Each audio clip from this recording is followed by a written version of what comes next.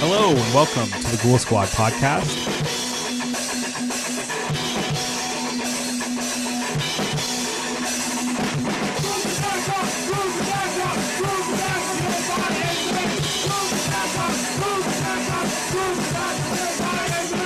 I'm Keegan Preslak. I am Eric Hall. And this is a podcast where two idiots somewhere in New Mexico get together once in forever, right? Correct. At some point. It's been about once a month. I say that every episode. And we talk about pretty much anything horror, but usually just horror movies. The topic this week is our top 5 underrated films. I always say this week. We don't do it weekly. I don't know why I say We never that. do. But yeah, our top 5 underrated horror films. And that's kind of a stupid topic because there really isn't a top 5 underrated horror. So this topic is more just like 5 movies that we think are underrated, but we also ranked them because we're stupid like that. Lesser known films that we enjoy. Right, exactly. So hello everyone out there. We're happy to be back. For our 8th episode. Right. How are you doing, E-Dog? I'm doing very good. What about yourself? Doing pretty good. We've seen some good stuff lately. Yes, I feel like we're currently spoiled in the world of horror. We've been getting some excellent films. We have, like this year, I feel like this is like the worst summer. All my friends have heard me say this.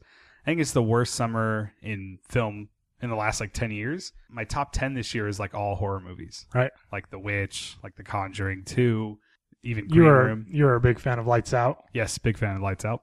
So we have been pretty spoiled, but I'll take that any year. Absolutely. I just wish the summer movies were better. Yes, the popcorn films. Yeah, popcorn that we films also have enjoy. Not been good this year. But with that out of the way, our little introduction, I do want to shout a couple people out before we get to our episode here. Shout out to Hellmouth Kid, who we're going to shout him out as much as we can because he talks to us all the time on Instagram, so that's sweet. Yes, very interactive with us. Hello, Hellmouth Kid, as well as Josh Goes to Hell. He's been really interactive with us, so how's it going? Also, thanks, Andrew Sierra, for your podcast equipment, and hello, Wes. And that's our shout outs for this episode. Yes. I think we'll get to our segment that we call What We've Been Watching. And this is kind of a exciting What We've Been Watching segment because it's just 2 movies we've seen, and they're both in theater. Right. What are we going to talk about? Most recently, The Blair Witch. Yes. The new film from Adam Wingard and Simon Barrett, yep. Yes. So, give me your thoughts on that. So, I'll go first on this one. I think reasons you'll figure out soon. Okay. I haven't talked to anybody about Blair Witch that's seen it. I haven't talked to a single person about it, except for the person I saw it with. Hello, Andrew. And I loved the movie. I loved Blair Witch, and it was interesting because when I left, there wasn't a moment that I thought about that people wouldn't like it. So I think that's interesting because normally you could be like, oh, this movie wasn't that good, but I liked it. That wasn't the case with Blair Witch. I loved it to the point where I was like, huh, everybody's going to love this. And then I found out that people don't. We'll Including me. Right. We'll get to that in a minute. So first I'll start with what I like about the movie. And what I like about the movie is that it's directed by Adam Wingard. Of course. Written by Simon Barrett. Those are 2 of our favorite filmmakers going, right? Absolutely. And Adam Wingard directed... my first of those duos films to see in a theater. Right. So that was exciting for me. I had seen Your Next in the theater, but I did not see The Guest in the theater. Anyways, Your Next and The Guest are 2 of our favorite movies probably Absolutely. of the last 10 years.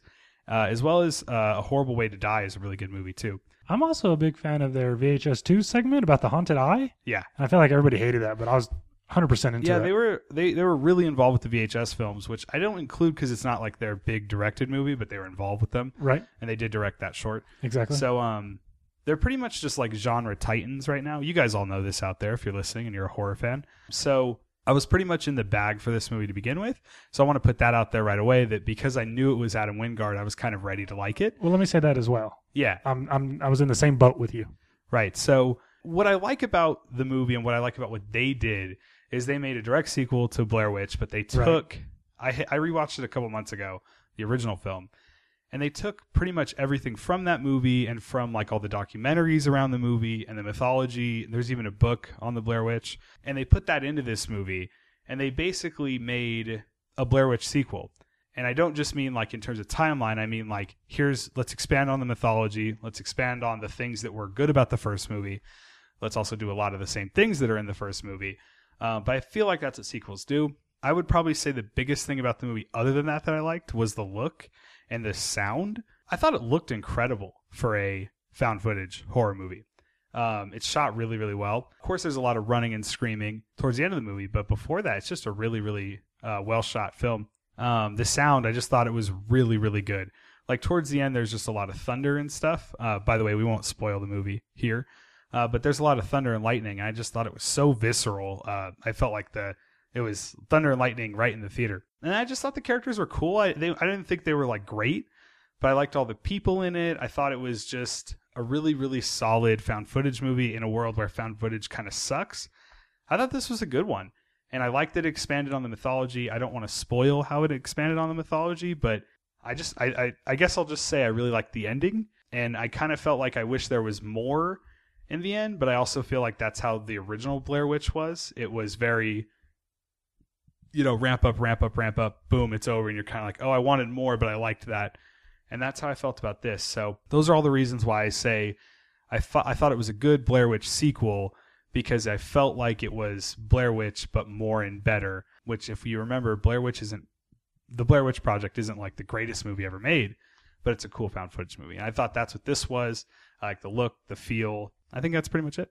So what did you think? Well, I really wanted to like it, and I had a big problem with the transitional cuts, how it was supposed to look like film distortion maybe, and I kind of felt like that made the narration incoherent. You talk about how the end of the film has like a bunch of running and such, and there's a bunch of shaky cam, and I completely agree that like that should be okay because this is a found footage film, but I feel like that needs to be better planned.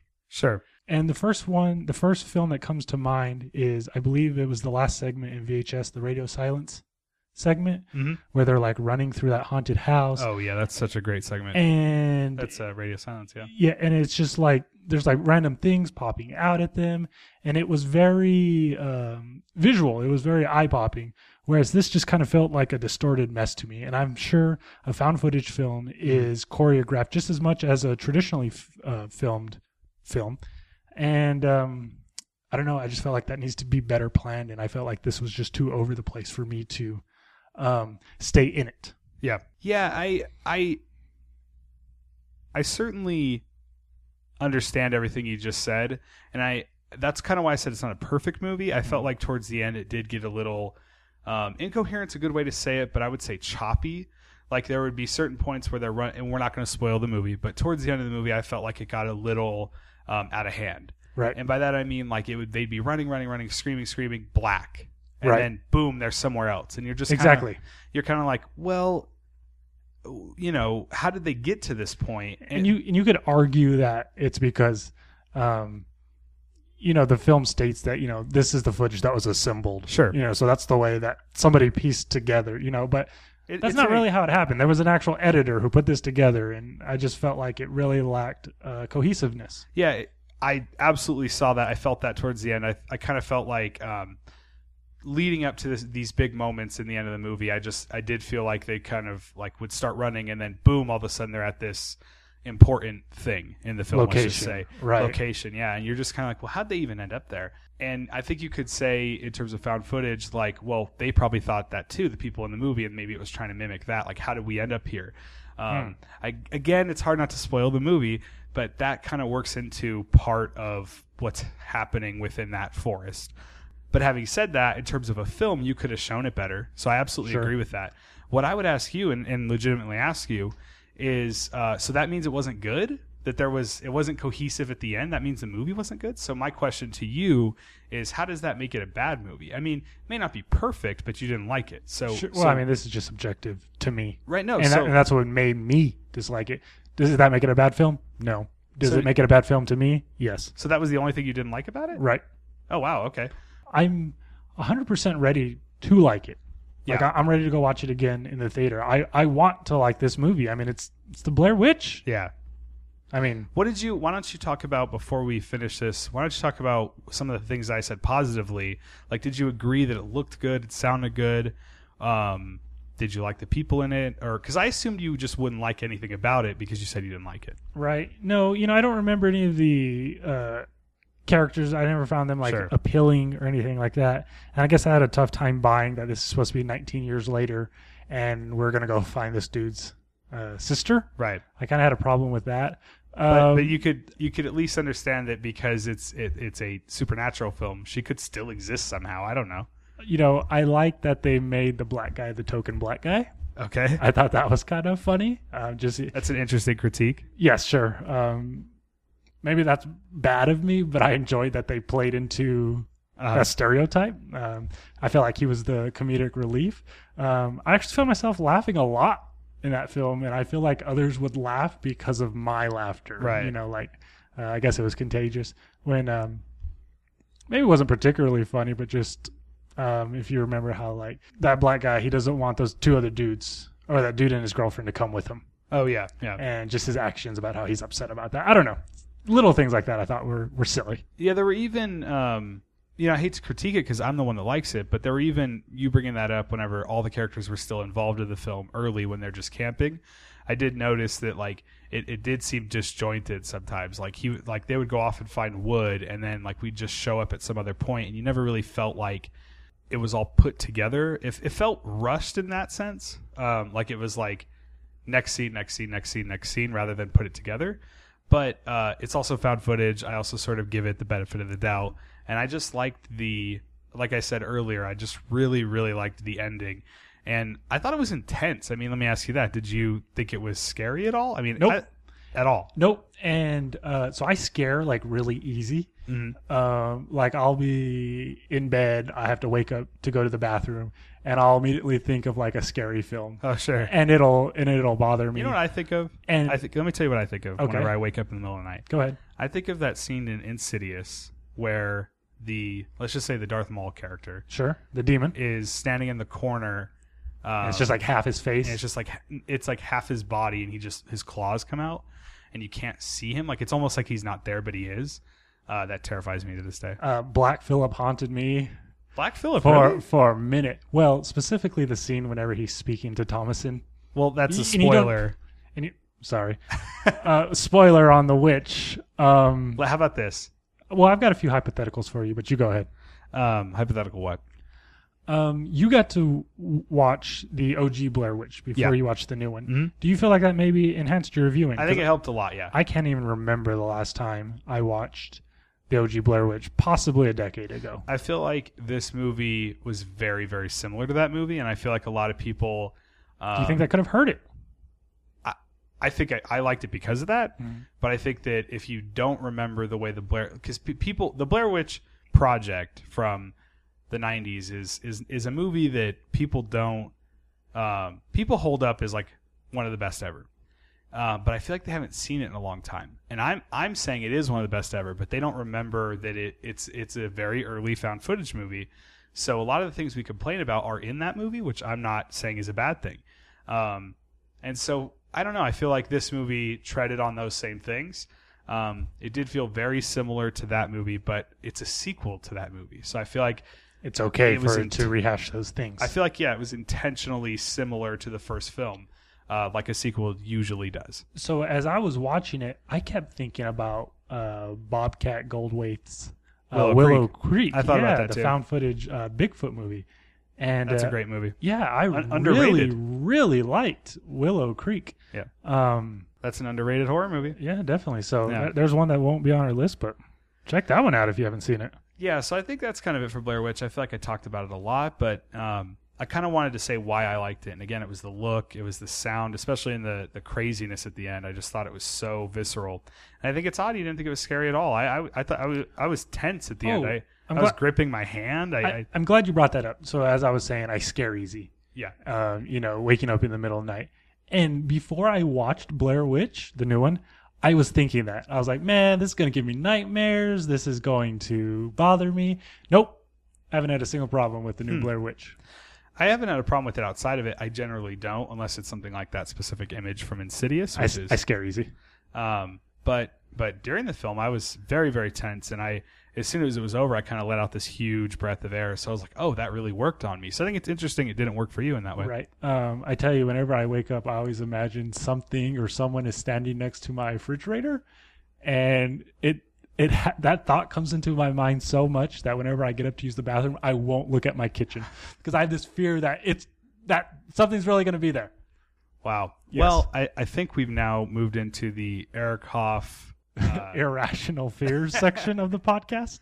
which we could go very deep into, but we won't. Sure, we could. I think that's it for Blair Witch. Let's talk about the other big release recently in I theaters. guess I just want to wrap up. I love Blair Witch. I thought it was awesome. I feel weird that people didn't like it as much, but I guess that's how it goes. I'm ready to love it. I feel like if you watch it, you should rewatch the original, then go see it again. You'll like it. Speaking of Bigfoot, speaking of Blair Witch, neither of us have seen Exists. Is that the correct Exists, yeah. That's Where it's the Eduardo same- Sanchez's. Bigfoot film? Mhm. Now, is that a found footage film or is it traditional? That is found footage.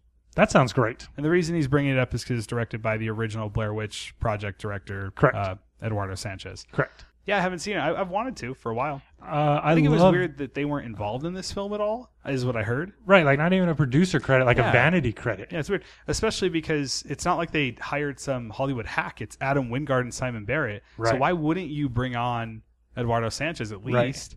I don't know. Mm-hmm. I'm trailing, but I really like the idea of cryptozoology.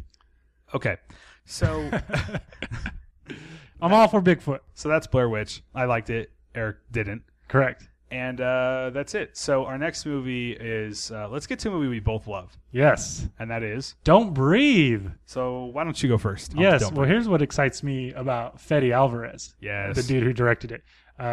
He also Who all directed of a the sudden- Evil Dead remake Who all of a sudden is like a titan of horror with two with films. Two films, yeah. Well, let me tell you what excites me about him now. He knocked it out of the park with an established property, and he knocked it out of the park with an original property. And one thing that you brought up about Blair Witch was the sound design. And holy crap, the sound design here. Everything was just loud. I was jumping at the jump scares. The sound design in Don't Breathe is on another level. I want to make that clear. Yes, everything's just loud. Be careful not to spoil the film, but go ahead. It gets mean, it gets nasty, and it stays tense the entire time. And that dog. Great movie. That dog is terrifying. Yes. That is the scariest dog since Cujo. Well, you just said don't spoil the film, but yes, there's a dog scene. I'm sorry, there's a dog in the movie. That's a spoiler. There's something specific about the dog. I just said he was scary. That's all I said. So yes, Yeah, the sound design in Don't Breathe is kind of pretty much the film. I mean, that's pretty much the movie because it's about a blind man. Right, a blind man that can only hear, which obviously his abilities kind of far outweigh what would actually happen in real life, but we don't care because it's a horror movie. I'll just say what I said about Evil Dead is I also love the main character and the cast. That Jane Levy is so good in both the Evil Dead remake and Don't Breathe. So I love her in the movie. I didn't know that's who it was. Really? And like the gangster character in Don't Breathe, he is the character that willingly sleeps with the character in It Follows. Oh, yeah. And and he's like not afraid of it. Yeah, that's the same dude. Huh. He did not look like it at all. What's No, his not name at in the in Don't Breathe? I don't remember. I hate when either people do this character's on name. podcasts where they ask each other questions they don't know the answer to. Yeah. The sound design is awesome. Jane Levy is super, super good in this. And I thought the other two guys in the cast were good. And Well, Stephen Lang. Stephen Lang, yeah. Like, best performance ever from that guy. Right. Better than Avatar, which I have to say, Your Real Legs, which is a reference no one will get. I suppose if I had a nitpick, who are you You're supposed going to to nitpick already? Who are you supposed to feel compassionate for in that film? Who cares? Everybody's just kind of Jane Levy. They set her up because, she has that like little sister that she wants to get out of her like drug infested home or whatever. Right. So I mean, we're supposed to root for her. It is interesting at the beginning of the film, and maybe this is what you were trying to say, is that they are breaking into. This isn't a spoiler. It's early on. They're breaking into a blind man's home, which at first it's kind of like, well, how do I root for these characters? Well, they give you plenty of reason to root against people. And if you've seen the movie, you know what I'm talking about. So it sort of becomes clear by the end of the film. But yeah. And I guess we'll also just say like the things that are in this movie that I didn't know, which would be a big spoiler, super, super messed up. yeah. There's I don't want to call it a twist, Yeah. but there are events in the film that I was unaware of, and Yeah. when they drop in my head, I was going, "Oh no!" Yeah. Very messed up elements. Also, if you're a horror fan listening to this podcast and you did not see Don't Breathe, please just go see Don't Breathe. It's awesome. Yes. That's all you have to say about it. So man, two solid horror films. Yeah. Within like weeks of each other, huh? I thought you didn't like Blair Witch. I'm just saying it's exciting that we got a new Blair Yeah. Witch, even if I didn't dig it. Well, I was thinking about recently how we're getting Blair Witch, and then like a month later, Blair Witch, and then Rings, which is a Rings sequel. And I just thought in my head, what a time to be alive. That movie's not going to be good. I want to be clear. That movie's not going to be good. But it's interesting we're getting a Blair Witch sequel and a Rings sequel in 2016. So I totally would have already watched 31, but my internet's been down for a minute. You know, I almost watched 31 last night to prepare for this, but I knew you hadn't seen it yet, and I thought it'd be pointless. So We've heard. bad things? Yeah. Yeah. That's a bummer. Oh, yeah, because on our last podcast, we talked about how you were excited about 31. I was excited about Blair Witch, and I said Blair Witch would be the better film. They both suck, apparently. I like Blair Witch a lot. Well, Yeah, I can't wait to see 31. Yeah. I'm worried, very worried now. last night I decided to pop in House of a Thousand Corpses Oh, yeah? How'd that go? just because I'm excited for Rob 31. Zombie's inaugural. And those transitions, speaking of transitions, are just fantastic. How Okay. it's like, The mermaid guy?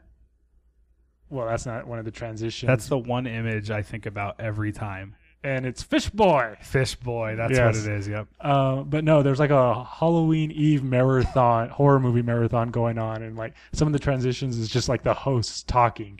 It is shocking the escalation from that film to The Devil's Rejects. It almost seems impossible that's the same director. I like House of a Thousand Corpses, but Devil's Rejects is like one of the best of the last 20 years. I just wish, and maybe there are places like this, I just really wish there was a place like Spalding's. Like, Yeah. I want to go to a place where there's a murder Where ride. you can get turned into a fish boy. No, well, Not quite. you know what I mean. Like the idea where there's like a museum that's attributed to just horror facts. Yeah. That sounds like my type of place. Well, let's build it. Let's make it happen, huh? Pick them up. Pick them up. So I think that's it for Don't Breathe and Blair Witch. I like Blair Witch. Eric doesn't. We both love Don't Breathe. Loved. Yeah. I can't wait to see Don't Breathe again. I want to go see it again, but I feel like I'm going to miss it. I don't know if it's here anymore. In our It may have little already left. Podunk town. Podunk. Yeah, it may have already left. Yeah. Anything else we're excited about coming up? I I can't think of anything. I can't think right of now. any releases in October. Can you? The Bye Bye Man. Have you seen that trailer? I don't remember. It's like some Relativity STX Entertainment horror movie. right. It looks like a teeny bopper thing, but I'm into it. Oh, you know what I am okay, excited? and Ouija 2. Ouija 2. Thank you. I was just going to say that. Ouija 2 looks awesome, and if you don't know out there, Ouija is a horrible movie. Horrible. But Ouija 2 is directed by Mike Flanagan, and Who did Hush? yeah, he's a great director. He also did Absentia and Oculus. Oculus. Thank you. I'm one of the only people that liked Oculus out there. That's the Mirror movie, right? Yes. I remember With Karen digging that Gillan. it was rated R. You what? I remember digging that it was rated R. Oh yeah, yeah. It was super. There's some really messed up stuff in that movie. I feel like people don't remember. I've never seen Absentia. Absentia is really good. It's probably his best movie, actually. That and Hush. But yeah, he's a great director, and he's come out and said like, you know, Ouija sucks. Like Ouija's a stupid movie. And isn't 2 supposed to be a prequel? Yeah, and it's set in the 70s, like a period movie about the Ouija board. Like I can't wait, dude. Ouija. I know, but Ouija is kind of like the colloquial way to say it, but it is Ouija. Anyways, yeah, Ouija too. I'm excited about that. Yeah, cool. How weird is it that we're excited about a Ouija sequel, which is a horrible, horrible movie? Did you even see it? Tell me you didn't see it. I saw it in theaters. Me too. There's just a bunch of teeny bopper kids I went the board. It's I went- haunted. I went to like a Tuesday night 9 p.m. showing, hoping I'd get the theater to myself. Nope. As the credits are rolling, small family walks in. Biggest mistake of your life. Speaking of which, Blair Witch is rated R, and when I went to go see it, there was a family and a child behind me, a child. And as soon as the movie ended, the child exclaimed out loud, "I'm never seeing a movie like that again." Nice. So it worked for someone out there, including Right. me. You know what? I was that child. It worked for that child, Well, and it worked for the child inside of you. Right. I was that child. I think that's it for our What We've Been Watching segment. I got a fun anecdote before we get to our topic. We went to a gas station just now in Carlsbad, New Mexico. We live in this town in the middle of nowhere. Correct. Some guy knew that I was wearing a Halloween 3 Season of the Witch shirt. Yep. The one time that'll probably ever happen to me my whole life. Yep. Hello, guy out there that's not listening And to like this. what sucks is like I feel like living in such a small town, having kind of such an obscure interest. It's like, yep, new best friend right there. We'll never talk to him again. Nope. But those are my thoughts. Those are your hopeful feelings. It's like you know something that small of an interest that I'm into. All right. I think now it's time to get to our topic. Let me stop you real quick. Yeah, go ahead. Stop me. Stop the whole flow of the podcast. Just stop me real quick. So we spoke at length about Blair Witch. Yes. We spoke at length about found footage. Uh-huh. So now let me ask you, sir, if you had to pick one. One found footage film? Nope. Between these two films. Blair Witch, Paranormal Activity. This Blair Witch or Paranormal Activity? Let's go OG Blair Witch, OG Paranormal Activity. Wow. I know a lot of people out there have soured on Paranormal Activity, but even the first one? The first film, I haven't really? At all. I think that movie is really strong. I didn't know that was a thing. I feel like it has the same problem that Saw had, where people sort of remember the sequels but don't remember the impact of that first movie. Sure. And the first movie, that movie preyed on that when you go to sleep, you don't know what's happening to you. I'm getting chills thinking about it. Exactly. And I feel like the later films became just like stuff going bump in the dark, and that's different. Right. The first film, it was put a camera on people that are asleep, and when you're asleep, you don't know what's happening to you. Correct. And it could be, any of those things that are in Paranormal Activity. So, which one is better, or which one do I like more? Which one do you like more? That's all. Boy. I'm going to have to say just Blair Witch Project because it's the first. Man, I don't know. I feel like I'm lying to myself. It might be Paranormal Activity. Paranormal Activity just worked so well on me. I saw it obviously it came out a long time ago. Sure. When I saw it, man, that movie scared me. Like when I was going to sleep, for the first week after it, I thought about it every night. Yeah, absolutely. So, man, that's a really tough one. What's funny is I heard how scary it was. Yeah. And it's not a decade old. No way. But maybe 5 years? It came out in 2009. Okay, so 7 years. Yeah. Wow. And I remember avoiding it because I was like, crap, this is going to scare me. How did you see it? DVD. Wow. And after it had already been out for a minute. I was that worried about it that I sat on it for that long. And then when I finally worked up the quote unquote guts, scared the crap out of me.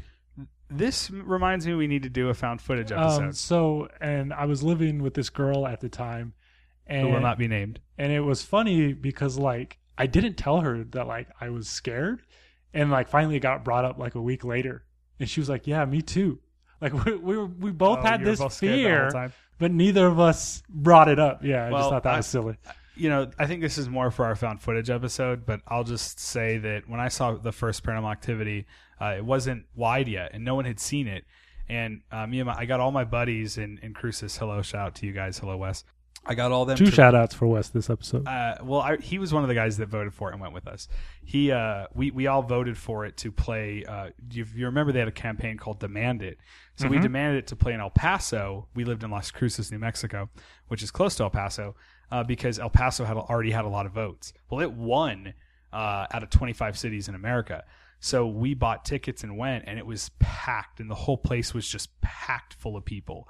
And I'll never forget sitting down for it. And we didn't even know what the movie was yet. We just heard it was called Paranormal Activity. We saw a little teaser, and we saw it, and it scared the crap out of us. So I have a little different experience than a lot of people did. You saw it on DVD, which... Way past. It may have had a greater effect on me. Sure, because seeing you saw it at home. At home, and that's where it takes place, inside someone's home. But I'm just saying the experience of seeing it for me was this whole piece of my life I remember. And I won't watch it again, but I still want to like Area 51.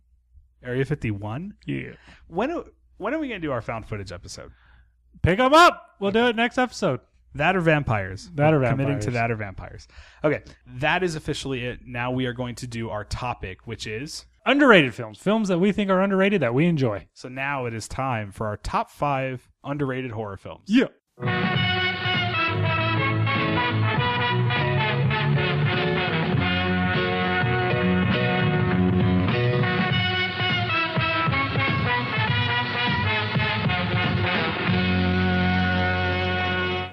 Now, what would a Ghoul Squad podcast be without a couple weird lists and exclusions from, yours truly. Now it's time for Easy's Arbitrary Exclusions part of the podcast. This is where Eric Hoff likes to make up a bunch of random things as to not include them in the podcast for no reason. Please, sir, now, take the floor. It's not so much as exclusions as I have.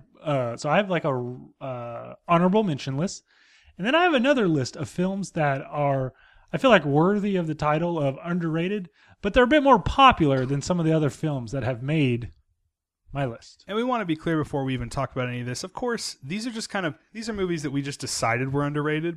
Right. So if we say them and you think, well, that's not underrated, kind of the point of this episode is to have a little more fun than our last ones and just talk about movies we like that we may have happened to think they were underrated. But this one's more just like, hey, we like this movie. It happens to be underrated. So this is a fun episode, more than the other ones, which are like genre specific. Right. Maybe one of these movies has 400,000 votes on IMDb, but I doubt it. Number 1. Go ahead. You want to go first then? Yeah, so this is my list of films that I do believe are underrated, but I feel like they're more popular than others. Number 1 is Deranged. Oh, yeah, that's a great movie. The film that is based off of Ed Gein. Gein. The butcher of Plainfield. Yes. Yes. I guess I don't want to call it biographical, but it's inspired by Ed Gein, his life. And I'm super into it because I'm a gore guy. Sure. And I just love that idea of digging up bodies and scooping out eyeballs, and just kind of a nasty, fun film. So you brought Deranged over to my apartment one night, and we watched it together. Sure. And I really liked the movie, but man, it made me feel dirty, man. Like that's awesome. It's a nasty movie. So yes, in the same way that those final sequences of the Texas Chainsaw Massacre feel just like when she's like rolling around the bones and like the feathers, it's so disgusting. Deranged made me feel that same way. Right. It's just kind of one of those like nasty hillbilly movies. Yeah. Is that an accepted nomenclature? I don't know, but let's make it one. Hillbilly. Okay, so that's Deranged. Yes. A runner-up for me, or wait, what is it? Runner-up or honorable mentions, whatever you want to call it. There is, are no rules. I'm going to throw this one in here. Okay. This is random. Sure. Triangle. I don't even know what you're talking about. So Triangle is this movie that I feel like a lot of horror fans saw it. It's a movie where this I don't know how to explain it. This woman goes on a boat or something, and she gets stuck on this boat, and she's being chased by this masked killer. But what she finds out is she went into the boat went into the Bermuda Triangle. Okay. And time is messed up. So something is happening with time, and she's being chased by this man it's kind of similar to Time Crimes. Have you seen Time Crimes? Nope. I think that's Nacho Vigalondo. I think that's him. Triangle is just a really, really cool horror movie that a lot of people didn't see. A lot of people don't remember. When did this even come out? 2010, maybe? Yeah, it's a really... I don't remember specifically, and that's kind of what I'm saying. It's underrated. Like, even I forgot about it. I've never even heard of it. It's a cool movie. You got one over me. Yeah, Triangle. That's all I'm going to say. Cool. You check it out. It's underrated. Netflix? I don't think that one's on Netflix. Okay. What about who directed? DVD. Who directed it? Yeah, anybody... Are you ready for this? Lay it on me? I don't know. Okay. That's so fine. The reason... That's kind of why I brought up Triangle, is it's underrated to the point where I forgot about it, and I was like, oh, that's underrated, because that movie was awesome, but I forgot about it. So there you go. All right. Okay, I got another one. Another one of yours. You're going to call me crazy. Okay. Tobe Hooper's The Funhouse. Oh, okay. Everybody remembers the Texas Chainsaw Massacre, but I think people need to be thinking The Funhouse. Well, pretty much any of Tobe Hooper's films could be on the underrated list, as long as they're not called Poltergeist or Texas Chainsaw Massacre or TCM2. And although he didn't direct Poltergeist. Supposedly. Go ahead. It's just shy. It just makes a few errors of being just masterful. Mm-hmm. And I just feel like more people need to check out this film. Well, I've almost picked up his Eaten Alive at our Hastings. Is it still there? Yeah. Oh. I shouldn't have told you that. Our Hastings is closing. Yeah, our favorite video store in town. Well, the only video store in town. And currently Blu-rays are 50% off. So I went and got like the Ghost House and Witchery double. I got the Sentinel. I got Death Becomes Her. 50% off. So that's The Funhouse. The Funhouse. Yes. I got another honorable mention for me. I didn't want to put this on our list. We've talked about it too much. So lay it on me. Is House of Wax remake. Oh, okay. We've talked about it a lot. We don't have to talk about it a lot here. House of Wax remake is just, I feel like people are remembering it now, but I think it's just very underrated. It was a movie that people made fun of because Paris Hilton's in it, and that movie's freaking awesome. It's like a remake of Tourist Trap, slasher, basically, with the House of Wax mixed in. House of Wax remake's awesome, so I think it's really underrated, but we talk about it all the time, so there it is, House of Wax. Sure. Okay. Got another one for you. I feel like people discredit this film. Okay. Land of the Dead. Oh, okay. I feel like people need to revisit this one. I feel like if I said Land of the Dead, you'd be yelling at me. That's not underrated. Well, I feel like Romero just got discredited, period, with all of his Dead films after Day. In the same way that the Paranormal Activity franchise and Saw got ruined by their sequels, I kind of feel like Romero, having made Survival of the Dead and Diary of the Dead, kind of lessened Land. So the reason I dig it so much is it's a continued evolution of his zombies. They continue to get smarter. The people continue to get dumber. And what a cast. Yeah, that movie's awesome, dude. Asia Argento, Dennis Hopper, John Leguizamo, Simon Baker. It's a fun movie, man. Now, when you say It's a Asia fun Argento, you really mean Dracula 3D. Where there's the mantis stabbing somebody in the heart, And praying I think mantis. she's naked in it, and he directed it. directed Her it. father. Her father directed it. Yes, that's a movie people need not to be sour on. Land of the Dead, Correct. not Dracula 3D. Dracula 3D can go to hell. As long as you see Land of the Dead. Correct. Okay, so my actually my last honorable mention, I only had 3. I got more. Why don't you do another one? Okay. Lords of Salem. Sure, it's underrated. God, it's so good. And I remember thinking, this is garbage. And then I rewatched it, and it's awesome, dude. It is great. And I'm hoping that's the case with 31. We hate it now. Give it 3 years. We'll love it. Do you think 31 will be like a old school Italian mind show, or do you think 31 is just not going to be good? You mean, do I think there's going to be dream logic in 31? I don't understand your There's question. not. Yeah, that's pretty much what I was asking. Because Lords of Salem almost feels like an Italian film, which I'm realizing now and liking it more. I don't think 31 will be that. I don't know what the hell 31 is. Because I think I people that have it. seen 31 have said that exact same thing. I just want something mean-spirited and violent and nasty. And I heard it's super shaky cam, so that's already bumming me out. Yeah. But if you can just give me violent gore, you know, Rob Zombie, you really don't have. It's not hard to please me. Let me know if 31 is more coherent than Blair Witch. Okay. Let's put money on the table. I'm just kidding. Lords of Salem Lords of is Salem. awesome. We were just speaking earlier about how me personally enjoy the general idea of like the aesthetic to like Satanism. Sure. And Lords of Salem just encapsulates that perfectly for me. Definitely. I love that as well. I think that's why The Witch is so awesome. Obviously, it's a great movie, but we also love the imagery. So of the 2 witch films we got this year, E-Dog's going The Witch Of course. over Blair Witch. What about you? What about you? The Witch, no question. Holy crap. The Witch might be my favorite movie of the year if 10 Cloverfield Lane hasn't come out. Ooh, I got to choose between The Witch and Green Room, dog. It's not going to be easy. I'd take The Witch over It's not going to be pretty. I like Green Room a lot, but I'd take The Witch over Darn, both of those movies are excellent. Both released by A24. Yes. So Still waiting on Swiss Army Man. I can't wait to see that. I will say my last honorable mention is a movie called Detention. You know what? Joseph Kahn, I remember not digging it. You didn't like Detention. No. That movie is the movie that made me like Josh Hutcherson. So Okay. that should tell you he's friggin' awesome in the movie. I think his name is on his shoes. Like Josh Hutcherson is written on that character's shoes in the film. Isn't it his character's name? And maybe. Something like that. But I haven't seen it in a while, but I Me remember neither. loving it, and it was what's cool about that movie is it's such a true point. The movie is about how everyone thinks the generation before them is better. Sure. And this is an infinite cycle that the 2000s kids think the 90s are better. The 90s kids think the 80s were better. The 80s kids think the 70s are better, and so on and so on and so on.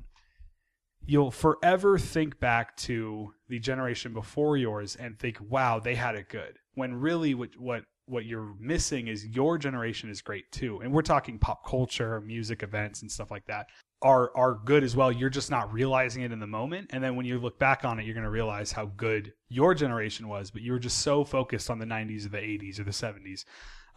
I feel like we do that too. I think we look back on the 80s as like the best era of anything ever. I mean, the best movies ever made, except for Jaws, which was 1975, and Halloween, which was 77. All the best movies ever made were in the 80s. I love that part of Detention. It has spoilers a little bit. It has time travel in the film, but that's not like a twist. That's what the movie is, and it tells that story of generational gaps through time travel. And I loved it for that. So Detention, I feel like nobody talks about it. Everybody forgot about it as soon as it came out. I love that movie. You have more? I do have more. The Ruins is another one I got. What an interesting pick. It's like a body horror film. And it was like late 2000s. I feel like you could like lump it in with like whenever The Hills Have Eyes was dropping around that time frame. And it's that location horror. It is a location horror, right? These kids are stuck on a pyramid that's cursed, and the locals won't let them off. And the elements of the pyramid are attacking the kids. Since this is your honorable mention, why don't you hold that? Interesting. We don't talk about our list before. And The Ruins is on my top 5 honorable, or top 5 underrated. Okay, awesome. So let's talk about it in a minute. Okay, sure. Well, let me keep going. Amityville Horror 2. I love that movie. That movie is creepy as can be. Incest? I started that film. Incest. Well, that's weird that you're big on incest, Doc. Incest. I'm talking gore and titties, and you're like, yeah, brother and sister. It's very Flowers in the Attic. Please go ahead. Yes. I love Amityville 2. The Possession, right? Correct. Yes. And it's supposed to, I guess it serves as a prequel to the OG one. I love that movie. This is the original family where the kid was possessed that murders his family. And I don't know. I just feel like, we hear Amityville. I feel like we never hear 2 or the third one. Not that it's a good film. Well, the third one has that great basement monster. Yeah, it's kind of a turd, but yeah. I actually like Amityville 2 more than the first one. Easily, hands down. Well, hang on. One is... Having said that, I understand the significance of Amityville. I did not see it as a kid. I saw it, as an adult, so it doesn't mean the same thing as a lot of it does to people. Sure. So I am not crapping on the Amityville Horror, but I like 2 more. So whenever I initially watched it, I just couldn't do it. It was just too scary for me. And this is just like a couple of years ago. 2? 2 was too scary. 2 is terrifying. Wow. Do you remember the point of view shot of the demon like walking through the house? Yes. And there's like a part where there's like a cross on the wall, and it like knocks the cross. I don't know if it's like off the wall or upside down or something. It was just too much for me. It was just too creepy that I had to wait for my girlfriend to be like, "Hey, will you watch this movie with me, please?" Because I can't do it alone. Growing up Catholic really ruined you, didn't it? It totally did. We both grew up Catholic for the record. So yes, Amityville Horror 2, great. I'm surprised it's not on your list because you're so enthusiastic about it. That's a film that I keep wanting to rewatch. Like when I was watching The Conjuring 2 in theaters, I was like, Yeah. Amityville Horror 2, man. Need to get back to that one. You're making me want to rewatch it again, man. It was funny. I watched all 3 in about the same weekend or so, and Amityville 2 was my favorite. 1's a chore, 2 is fantastic. 3 is bonkers. 3 is wacky, not good. Yeah, I like 3, but 2 is the best. Let me keep going, Da. Witchboard. Love Witchboard. Yes. Tawny Katane? Yeah, so these kids mess with a Ouija board. There's a demon. She is in that. Malfador starts to mess with the kids. Malfader's a homie. Maybe it's not too underrated because didn't Fright Rags do a Malfador t-shirt? I mean, they did, but I mean, Witchboard's underrated in terms of horror. I think it's underrated. Sure. People like it. Don't get me, but people like Amityville too. People like House of Wax remake. So again, our underrated list is important to say. We know people have seen these movies. We just think they're underrated. Sure, we think more people should watch them. Sure. That's a fun movie. Yeah, I really love that movie too. Yes, same dude who did Night of the Demons. Yeah, Kevin Tenney. I've never seen Witchboard 2 or, for that fact, Night of the Demons 2. I don't even know if 2 and 3 are like readily available. They're on Blu-ray. Are they? Yeah, they're on Blu-ray. That I did not know. They're not. I think they're out from Olive Films. They're not out from Scream Factory. That's cool. Yeah. Let me keep going. I don't have any more honorable mentions, so please go ahead. Okay.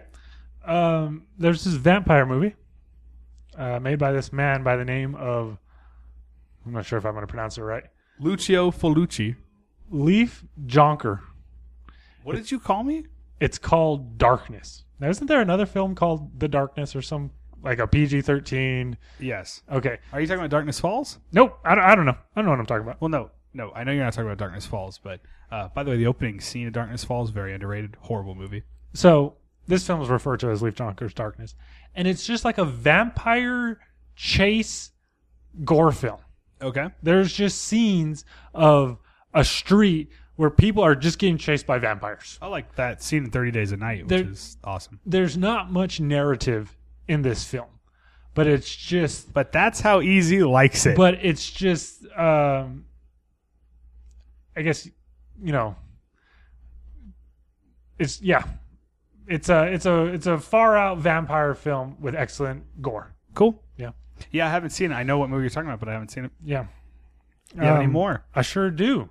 These are honorable mentions. Please keep going. Joel M. Reed's Bloodbath.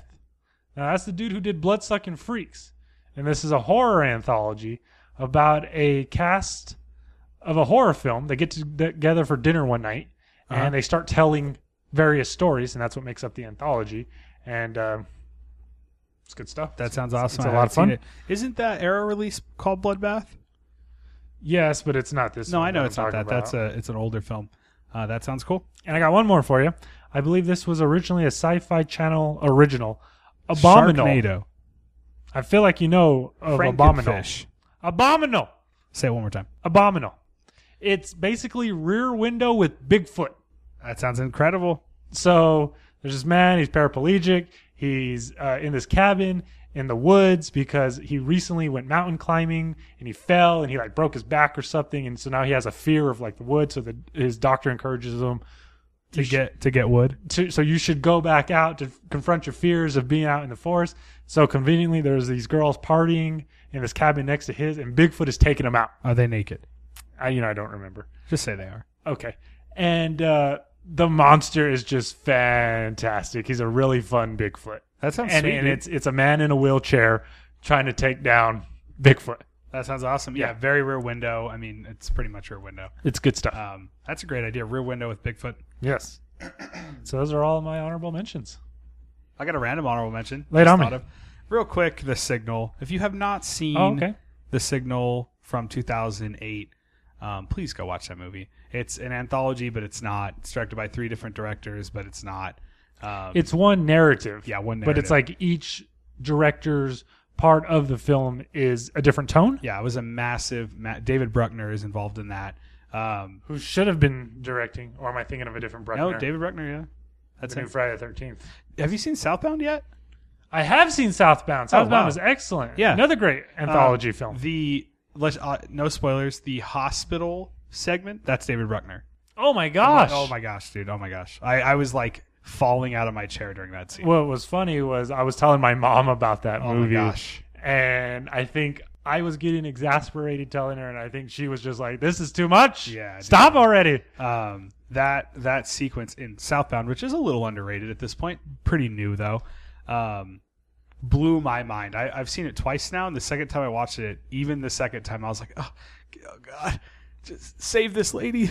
Right. So yeah. Very good. Very good. Anyways, David Bruckner, he was involved in The Signal, and The Signal is incredible. Yes. So please go watch The Signal.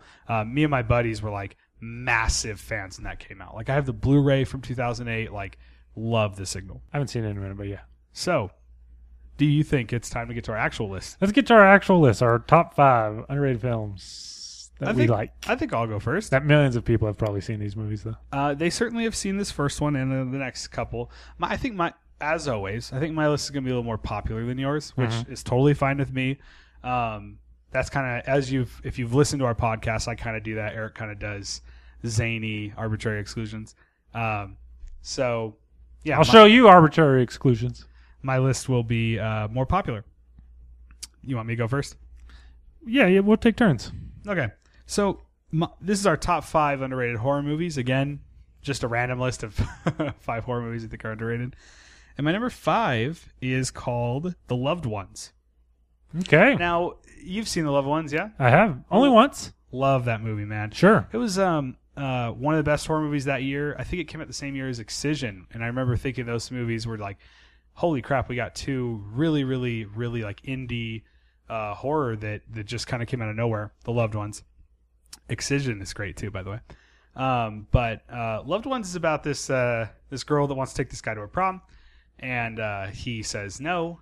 And she seems very innocent initially. And she seems very innocent, so they basically get him to go to their house. It's her and her dad, and hilarity ensues. Is it fair to call it torture porn? Basically torture porn, yeah, but where the film goes by the end of the movie is completely insane. There's things in the basement, I'll just say. I'll never forget watching The Loved Ones for the first time because I wasn't expecting it to be that high level of a film. So Loved Ones is awesome. If I remember correctly, there's a I haven't seen The Loved Ones in a while, but there's his friend, the kid's friend is like a big part of the movie. I think he's like getting laid at the prom, and while he's being like tortured instead of being at the prom, which I remember being a fun. Do you remember The Loved Ones at all? Barely. Anyways, it happens in the movie, and it's just a great movie. I don't have a whole lot to say about it. I remember the performance of that girl. I wish I knew the actress's name. She's incredible. I don't know. It's kind of like you said. It's pretty torture porn as it goes, but it's like take the dinner scene from the OG Texas Chainsaw Massacre, and replace it with a good-looking girl from high school. Yes, who's doing the torturing. And there's some really creepy dance scenes. Like I think she dances with her dad, super creepily. It's a pretty creepy, crawly, gross movie towards the end, especially. But yeah, Loved Ones is awesome. I feel the reason I feel this one is underrated is I remember it being big at the time. Like the horror genre kind of loved The Loved Ones that year.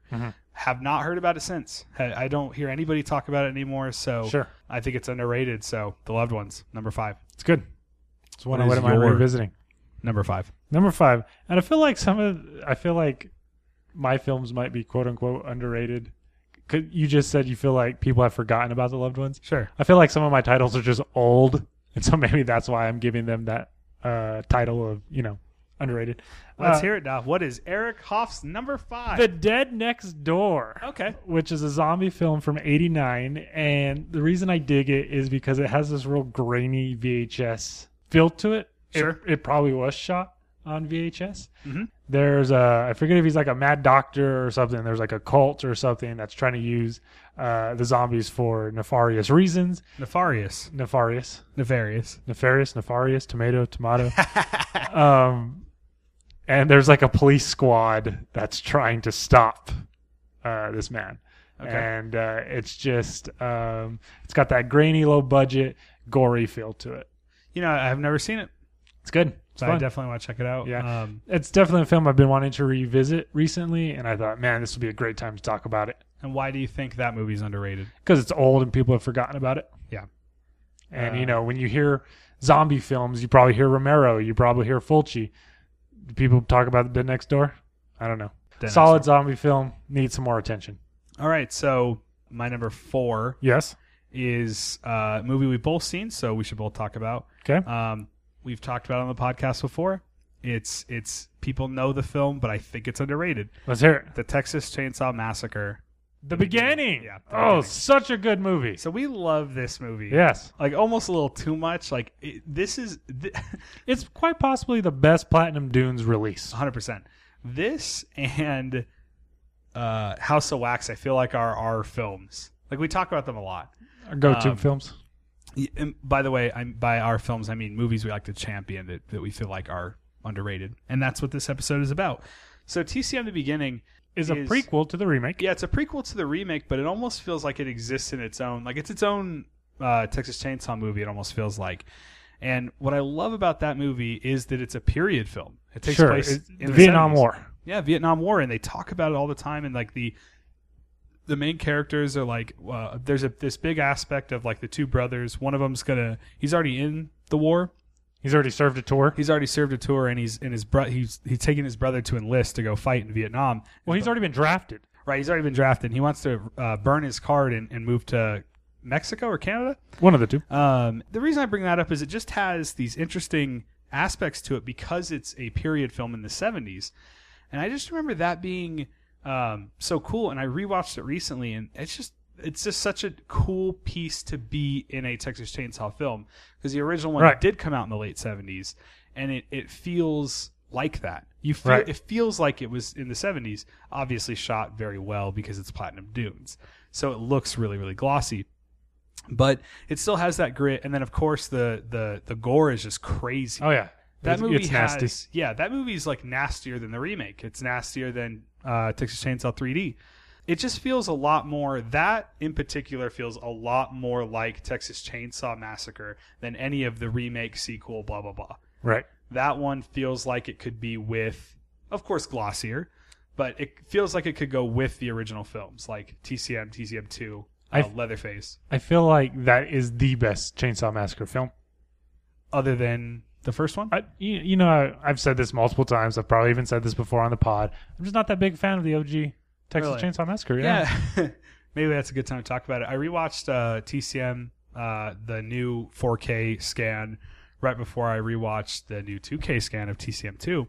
And I forgot about just how like non-narrative that film gets, the first one. Sure. It is very narratively driven until she basically gets tied into that chair. Mm-hmm. And then it's just bonkers, which everyone knows this out there. We're talking about the first Texas Chainsaw. But yeah, it is interesting to look back on. I don't think this is the best TCM film. I think the best one is Tobe Hooper's first movie. But yeah, TCM the beginning is just great, and we talk about it all the time. And I feel like people, if you ask people that didn't see it in theater, I feel like they wouldn't even remember it came out. That's why it's on this list. I watched that movie alone on Halloween night.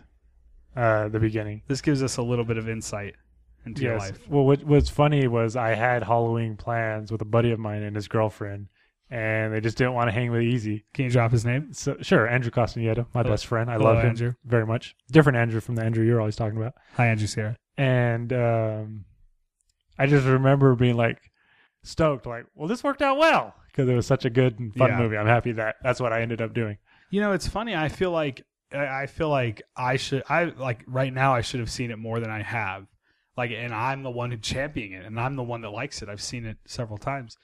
I remember getting the unrated DVD and just thinking how gory and disgusting it gets on the unrated DVD. Mm-hmm. I have the unrated blue from Canada, actually. But no U.S. blue? No U.S. unrated blue. There is a U.S. blue, but it's not unrated. Okay. At the beginning. Yeah, and just that whole origin story is awesome, and the whole origin of the sheriff. That's just what I was going to bring up. Exactly. We see how the characters are in the remake, and then we see how they became that way. Yeah, in the beginning. And again, almost better than the remake. Almost better than the only thing that's not better than the remake is Jessica Biel's ass is not in the beginning. We'll give you that, which is fantastic in the remake. We'll give you that. Rewatched the remake recently and did not like it as much as I thought I did. I remember I watched the OG and the remake literally like within a week of each other.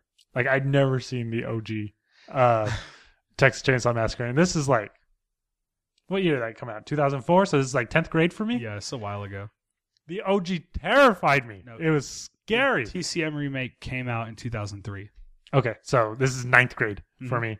And I remember feeling anxiety about the remake. I just assumed if this is a remake, this is going to be the OG ramped up. Yeah. I remember thinking, about the remake. Like, whatever. I'll quickly say this and we can move on from Texas Chainsaw Massacre at the beginning. I rewatched almost all of them. The only ones I didn't rewatch, which I love Leatherface, the third film, and The Next Generation I haven't rewatched. But I rewatched TCM, TCM2, the remake, the beginning, and then I rewatched Texas Chainsaw 3D. And it was a lot to take in. That's a lot of Leatherface running around with people screaming.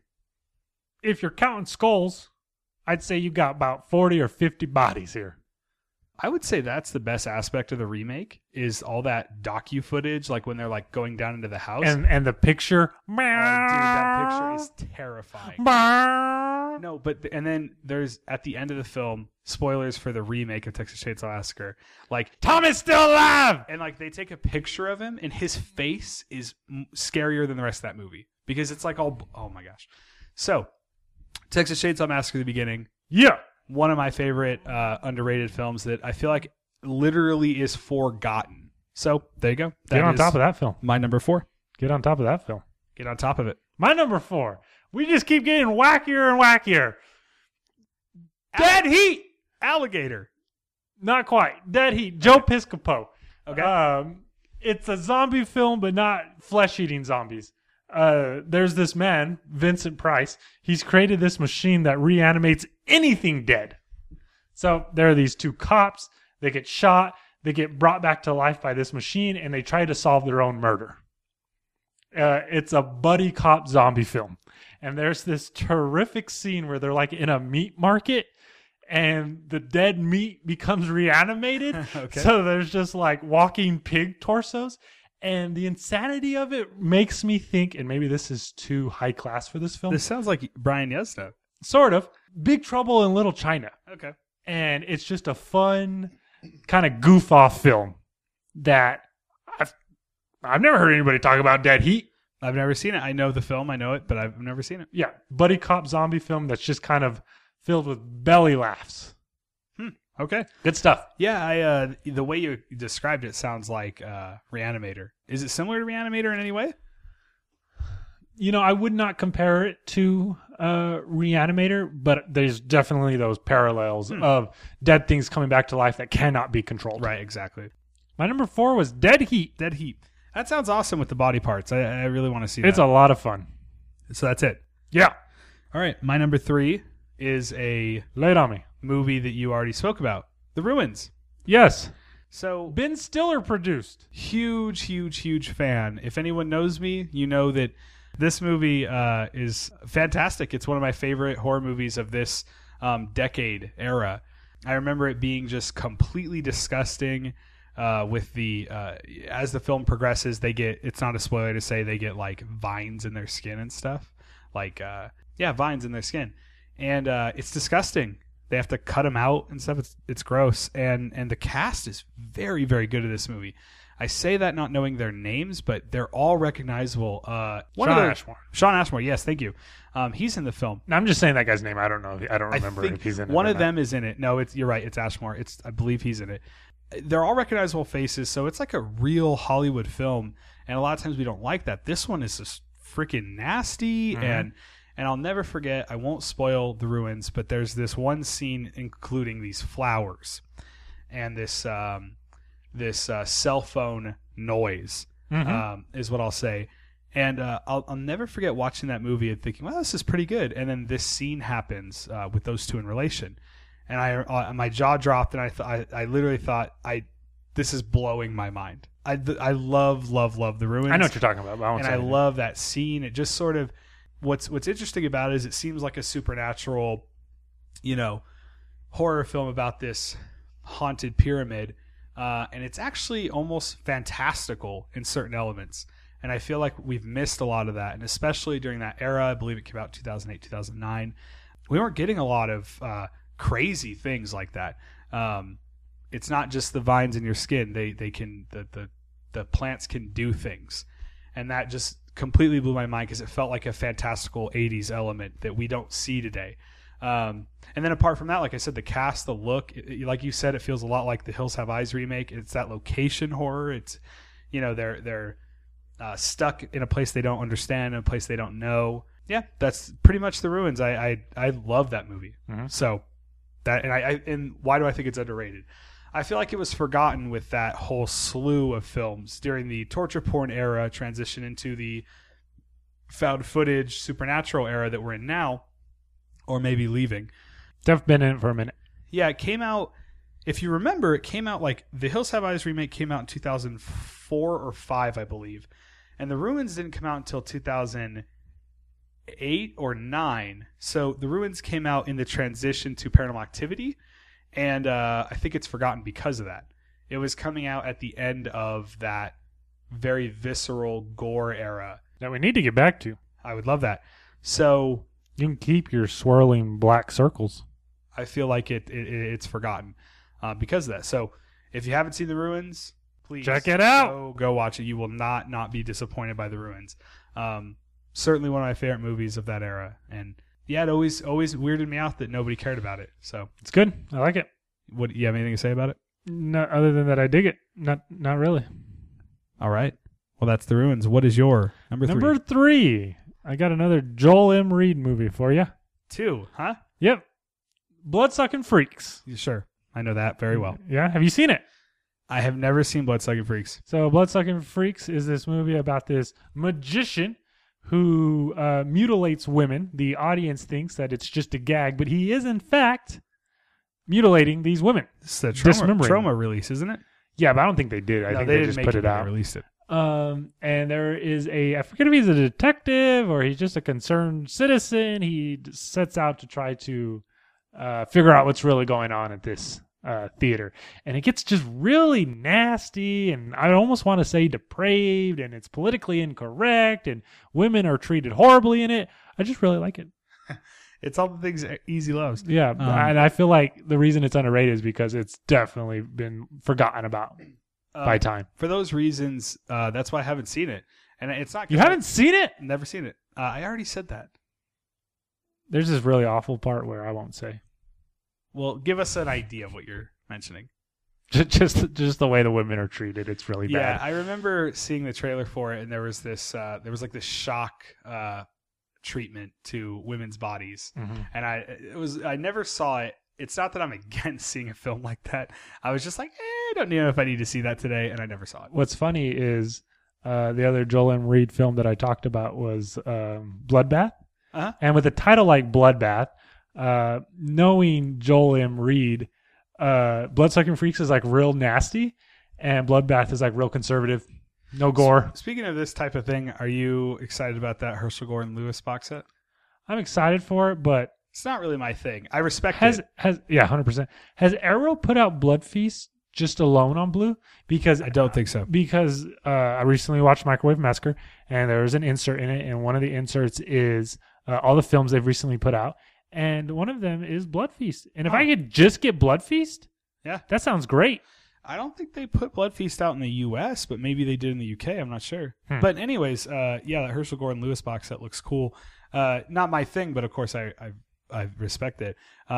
He plays a big part in a movie I rewatched recently, which is underrated. Why is this not on my list? Lay it on me. Serial Mom. Serial Mom. Serial Mom is one of my favorite horror movies of all time. It's not really horror, but it is. There's a lot of violence in it, which I'll say that. Visceral violence, but yeah, Serial Mom. I'm just gonna throw that out there. Underrated. Please watch Serial Mom. It is directed by John Waters, and it is awesome. There's a lot of Herschel Gordon Lewis Blood Feast in that movie, which doesn't sound like there would be, but there is, as well as in Juno. Or is that Wizard of Gore they're watching? I'm not sure. So yeah, number 3, Bloodsucking Freaks. It definitely fits the bill of a bygone grindhouse era.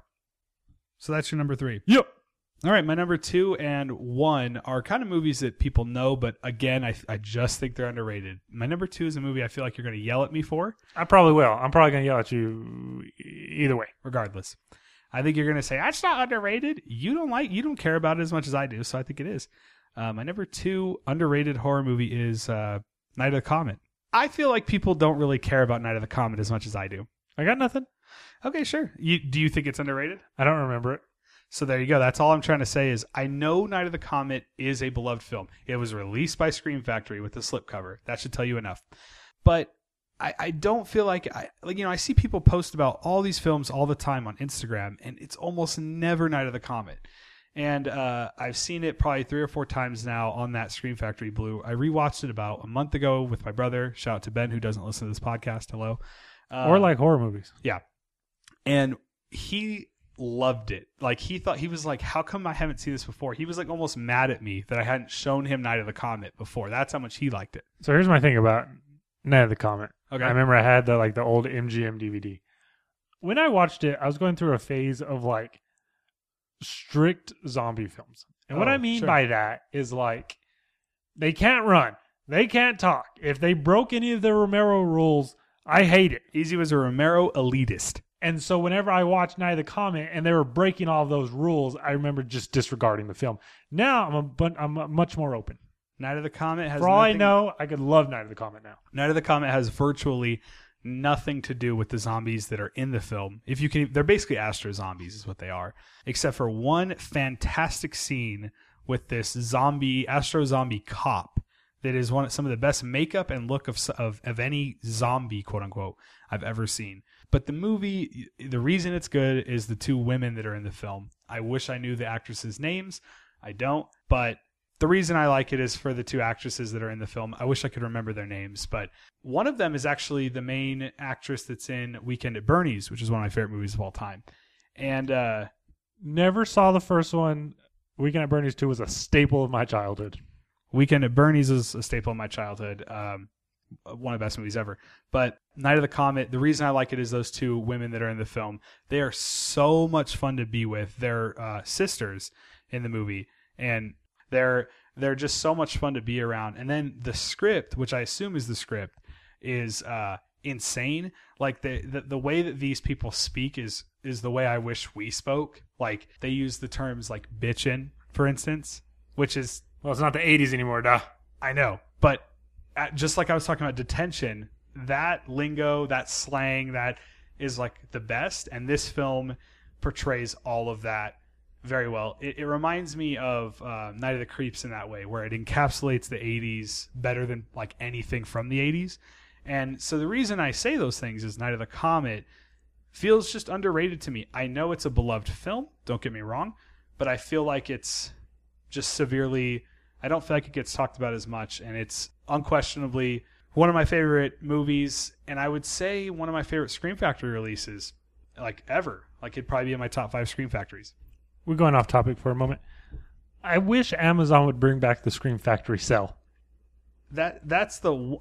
It's funny you say that. Like, I just want that to happen It's again. never going to happen again. It was so awesome when it happened. Scream Factory has been around for like 6 years. Sure. That is the one time Amazon has ever had a Scream Factory sale. Once. And it was a magical moment. It was, man. I ordered so much stuff. I ordered so much stuff it was all back ordered, and I got charged. I was being charged for Scream Factory releases like 5 a month for a while. I got like Pumpkinhead. Good stuff. Yeah. Is Pumpkinhead underrated at all? It's like Pumpkinhead. Listen, Let me y'all. tell you about that Let me tell you Pumpkinhead. about that y'all. Stan Winston's Pumpkinhead. Let me tell you why it's not underrated. Lance Henriksen Because Pumpkinhead has all those sequels. is a direct to TV franchise. You don't like Pumpkinhead? Direct movie. Do you like Pumpkinhead? I like I've never seen the sequels. Yes, I Blood like Wings? Pumpkinhead.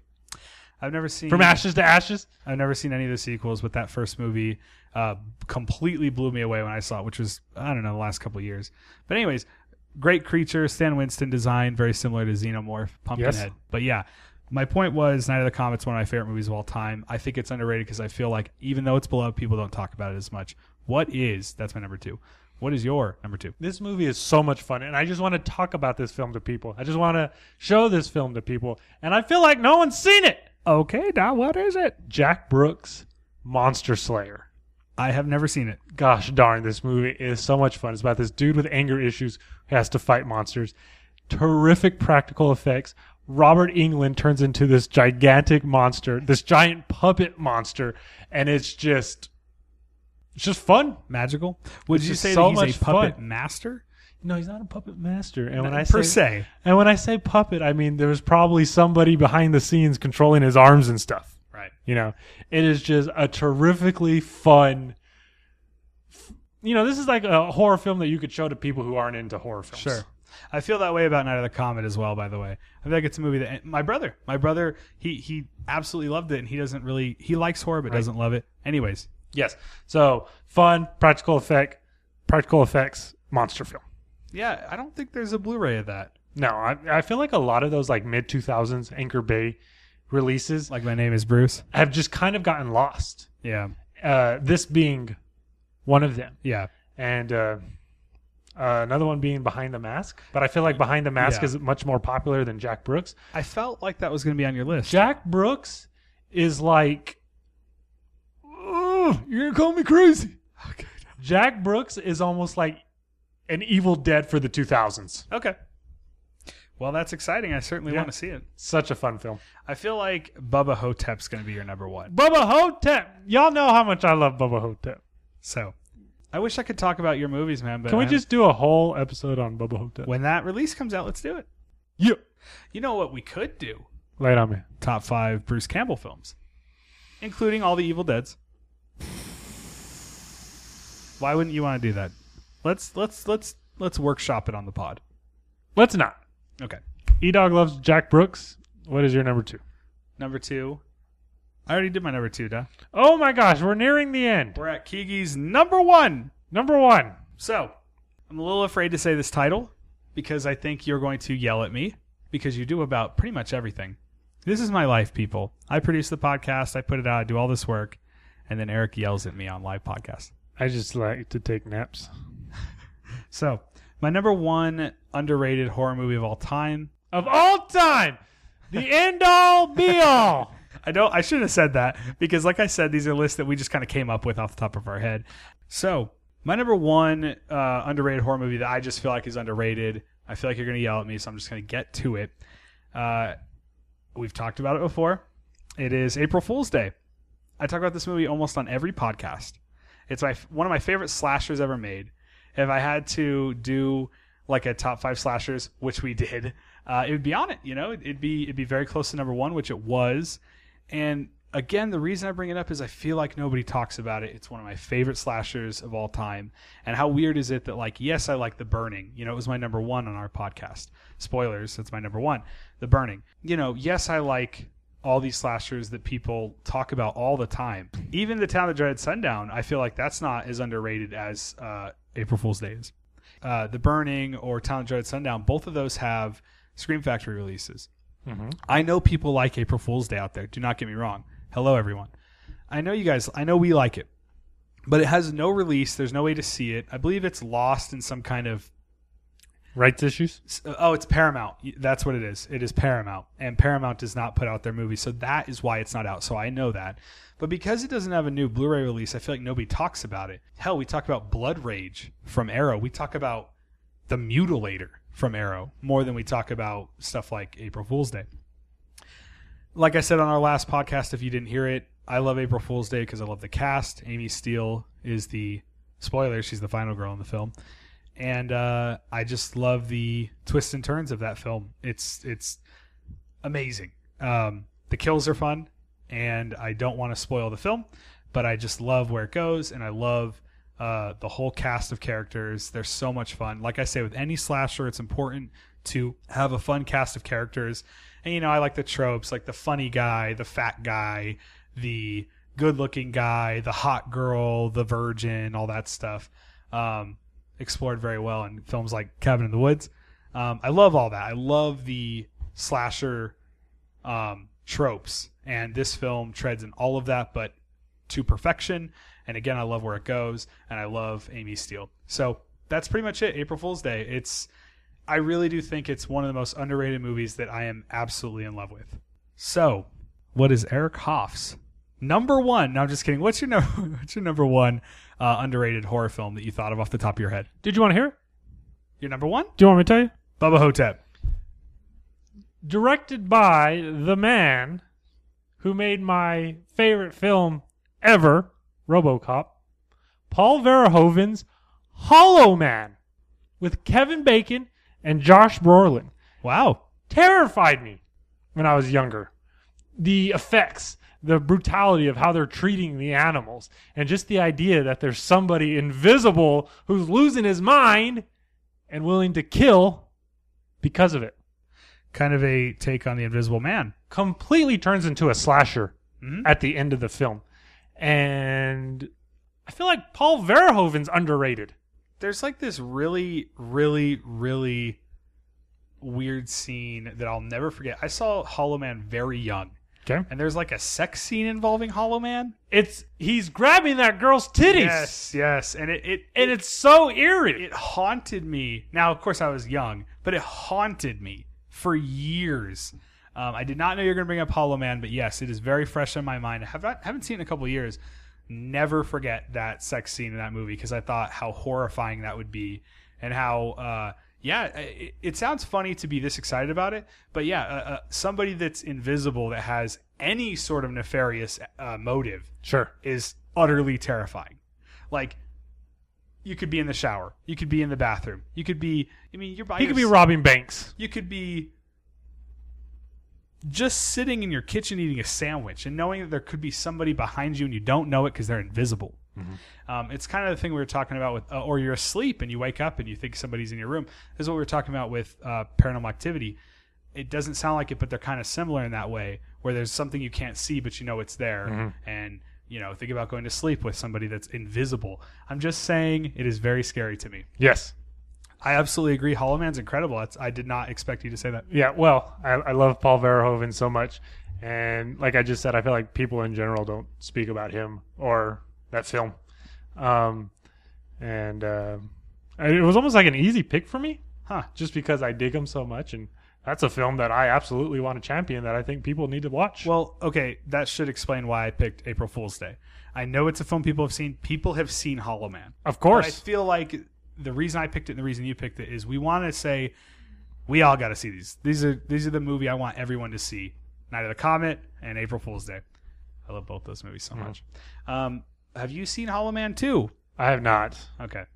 I imagine that would just be a big letdown. Yeah, it was a direct-to-DVD sequel. Have you seen it? No. There's There's a small part of me that's getting excited about Hollow Man 2 right now. There's a small part of me that wants to go pick that up. There's a double pack on Blue, I think. Is there really? The first Hollow Man and Hollow Man 2, yeah. I'd kind of be down for that. I remember it being a pretty big film when it came out, too. It's odd. It was like Hollow Man 2 or? Hollow Man. Hollow Man. It was, I think it's because Kevin Bacon was in it. It got a big release. I remember being a child, not a child, but a young kid. And I remember like adults talking about it. Like my adults' friends, my friends' parents talking about it. So yeah, no, that's such an interesting pick. I did not expect that at all. Yeah. But it is Verhoeven, so it makes sense. It's Verhoeven, that's forgotten. Go listen to our top 5 directors of all time. So your number one that you want people to see, your underrated horror, is Hollow Man. And mine is April Fool's Day. Let's think of movies recently that we feel like Southbound. In fact, that's underrated. People need to see that movie. Got nothing off the top of my head. Excision, another movie that I was talking about earlier. I feel like you should have just picked, because I feel like it's been your number one on everything, Final Girls. Well, thank you for listening. Well, that is a movie people should watch. That is a movie everybody should watch. Thank you for listening to this episode of the podcast. I think that's it for our topic, right? Yeah. I think we're going to try to get another episode out by Halloween. I don't think Eric wants to do a Halloween episode, which is fine. But I think what we'll do is before October 31st, we'll have another episode out where we talk about the holiday and Halloween films we like. But we'll also have another. Our topic will be, top 5. I think either vampires or found footage is what we should do. So there's some housekeeping notes. That should be our next episode. And I think we're going to try to have it out by the 31st. And before we go, we wanted to have another raffle. Yes. I'm sure we'll post about this on our social media. But we're going to go with a digital copy of The Green Room. Yes.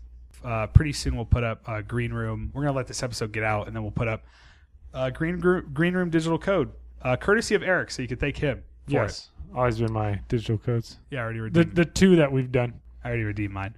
So yeah, and by the way, when I say 31st, I mean October 31st. Because we got to watch all these films. Like, that's the thing. We want to rewatch a lot of the stuff we talk about before we talk about it. So, what's your Twitter handle? Eric Cruz 138. ERIKCRUZ. Eric Cruz 138. You have to have an episode out by Halloween 31st. This is trailing. Thank you so much for listening to this episode of the Ghoul Squad podcast. I'm going to make you do it. Where can you find us on Facebook, Instagram, Twitter? Facebook is all of them. Facebook, Instagram, Twitter is Ghoul Squad FM. That's right. So we're at Ghoul Squad FM on Twitter. We're at Ghoul Squad FM on Instagram. We're Facebook.com/Ghoul Squad FM. Tell your friends. Yeah, tell them to check us out. I mean, well, I hope this episode was good. But our last couple are great. So if you listen to our Slashers episode, listen to our 90s. Or Remix. Remix is really good too. You like how we're just talking about our... Dude, let's do our top 5 episodes we've done. Starting now. Okay, now we're trailing. My favorite episode we've ever done is our Slasher episode for sure. So check that out. And that's it. Thank you so much for listening. We hope to be back. We're going to do the giveaway. We should be back with either top 5 found footage or top 5 vampires. Hell, tweet us or comment which one of those you like more, found footage or vampires. Let us know. Not which genre you like more, which idea you like more for us to do. Which will probably go hand in hand. Anyways, thank you for listening. Yes. That's Bye-bye. it.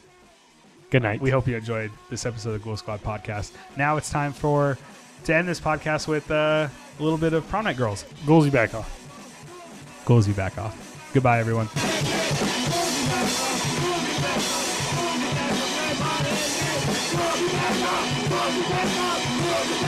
Everybody.